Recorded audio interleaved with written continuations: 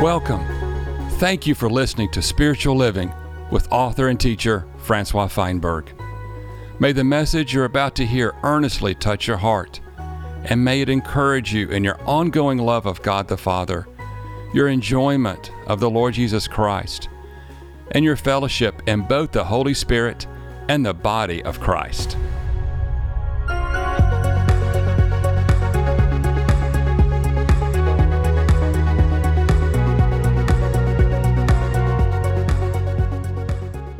What's the goal of religion anyway? Isn't the goal of any and all religions that you might feel to be the overcomer? Either by way of imagination or reality? You know, isn't this not what we really want out of a kind of a so-called religion? A victory, an overcoming. Since we all live on the same planet, we're all aware of the fact that we struggle. And is it not at the heart of every religion that we want to feel we're above the struggle? I was watching the news last evening, and there was a man on the news, and you can clearly tell he's from a Buddhist tradition. He believes meditation is the way to overcome everything. That is, spend 20, 30 minutes a day just kind of emptying yourself and just having positive thoughts, and create sort of a scenario in your mind that's different than the actual scenario, so that when you face that scenario, you live according to the mental image and not according to the actual reality. From a totally Buddhist perspective, I'm like, dude, this sounds awesome.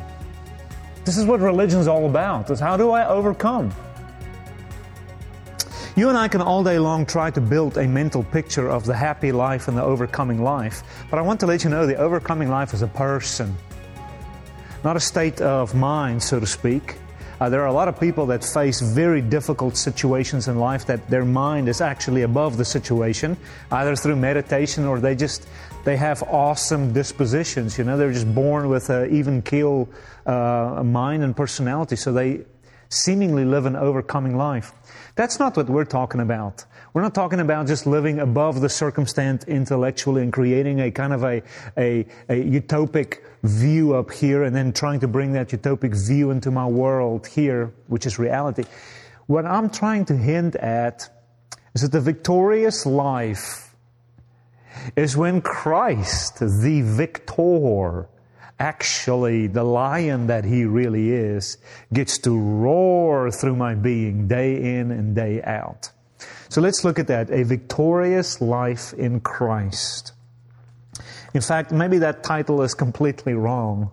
We may have to retitle it, Christ Himself is the victorious life. Christ Himself is the victorious life. My experience is victory in Christ. The heading there, old creation living in Adam versus new creation living in Christ. This really is at the heart of victory. Do I still live within the mindset and the experience and the theology of the old Adam? Do I live in the mindset and the experience and the reality and the theology and everything that is good of the last Adam, which is Jesus? So let's look at that. Number one, in Adam, man has been constituted as sinners, with the experience of estrangement from God. While man has the outward appearance and the reality of the human life, he nevertheless is living from an inward constitution that he inherited from Adam. A couple of verses out of Romans 5. Therefore, just as through one man sin entered into the world, and through sin, death, and thus death passed on to all men because all have sinned. That verse really describes a reality in the old Adam. Here's another one. For just as through the disobedience of one man, that's Adam, the many were constituted sinners. There again, It's a description of my inner man. My inner being is constituted with sin because of Adam. Here's yet another verse in Romans 7:17. Now then, it's no longer I that work it out, but sin that dwells in me. It's no longer I, but sin. This is a description of my life and my reality in the previous Adam. Is everybody with me? Look on the right hand, I gave you a few more. Romans 7 verse 8. But sin worked in me. And now I need you to notice I colored the word me for you. See how sin is related to me. Look at the next one, Romans 7 verse 13. But sin did, that it might be shown to be sin by working out death in me. My constitution is sin and death, and it's linked to the me. Romans 7 verse 18. For I know that in me, that is, in my flesh, dwells nothing good. This is my reality. Failure, death, sin, nothing good. I'm constantly conscious of sin. I'm constantly conscious of death. I'm constantly conscious of nothing good. That's my life in the old Adam. This ain't victory. This is defeat. He says in Romans 7 verse 21, evil is present with me. This is my experience. And then he says again here in verse 23, making me a captive to the law of sin, which is in my members. My entire reality is sin and death and nothing good and evil. My mind is perverted. My emotion is under the domination of evil. My will is under everything about my being is in defeat. Such were you and I's plight. The sub-bullet there on your notes. Whether man feels like it or not, he is a sinner. Whether man does good or bad, he is a sinner. Sin does not define the actions or the lack thereof of man. Sin defines the constitution of man. Sin is what man intrinsically is. Sin was imputed to man by virtue of his natural birth.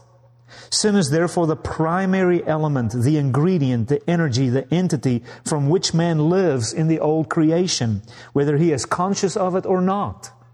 Sin defeats me all day long. Sin lords over me. Sin takes advantage of me. Sin confines me. It restricts me. Sin causes me to sin.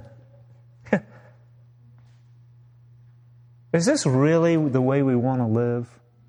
I think we can all say this has been our experience. Victory necessitates this no longer being your primary experience. But something has to happen to us. Number 2. In Christ, hallelujah,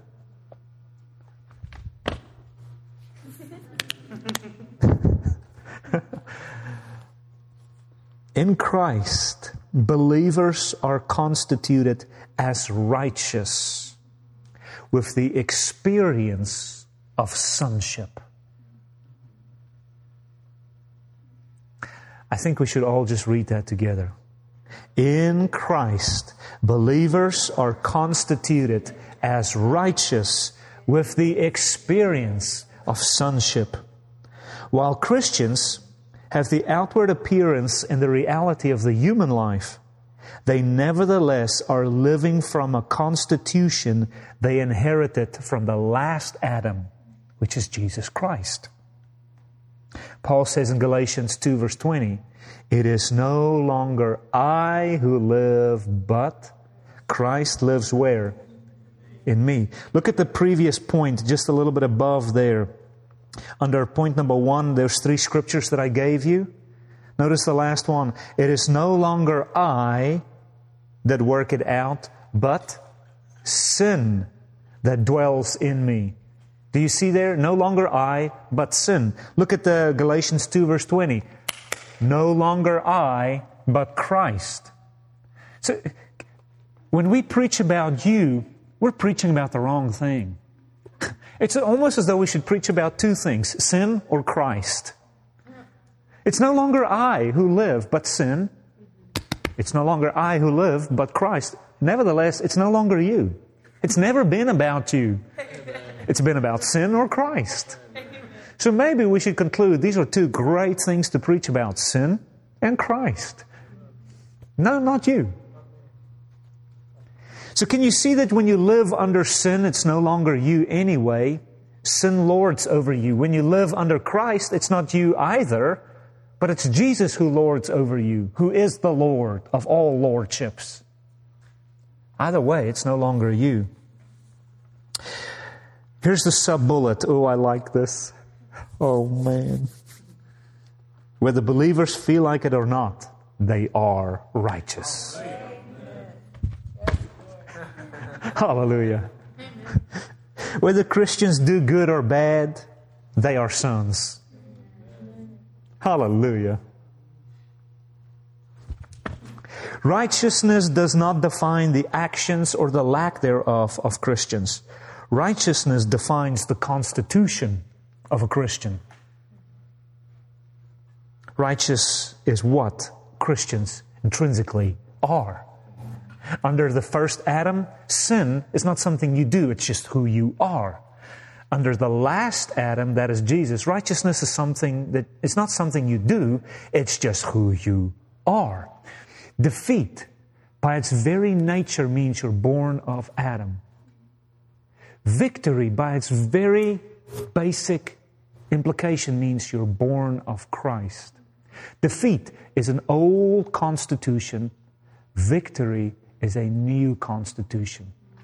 Nothing may have changed circumstantially,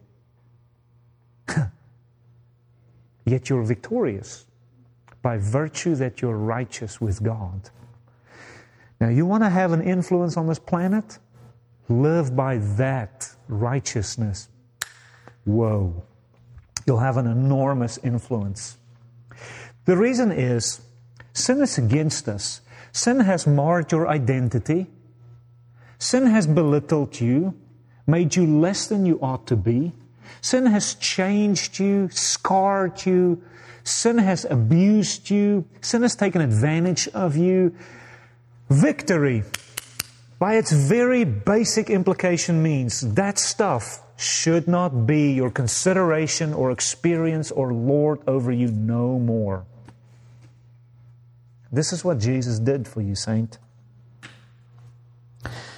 Then sub-bullet there, righteousness was imputed to believers by virtue of their spiritual birth.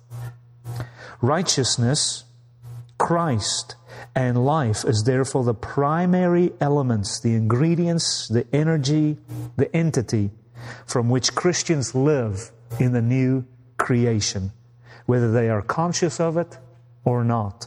If you'll notice, point 1 with all the sub-sentences is in direct contradiction to point number 2.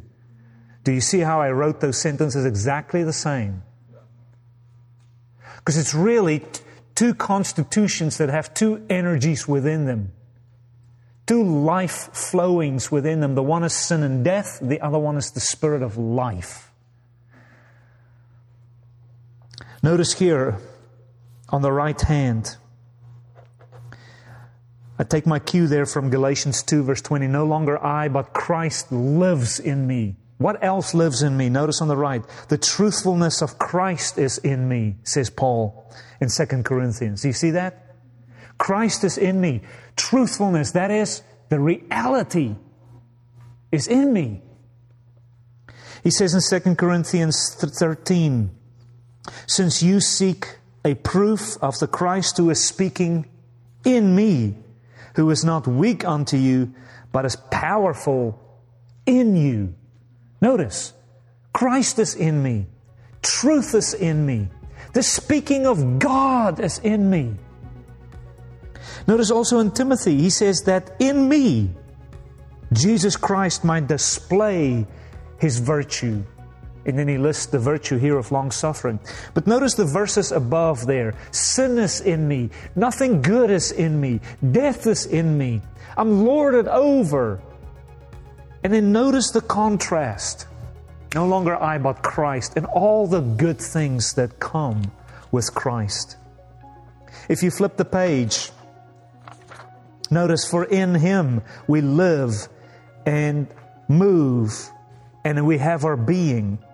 Notice the verse under there, 1 Corinthians 1 verse 5, that in everything you are enriched in Him and be found in Him. And you've been made full in Him. In Him also you were circumcised. That is, your inner man were dealt with. So that the name of our Lord Jesus might be glorified in you. And you in Him. Notice how contrasting this is because you're in Christ.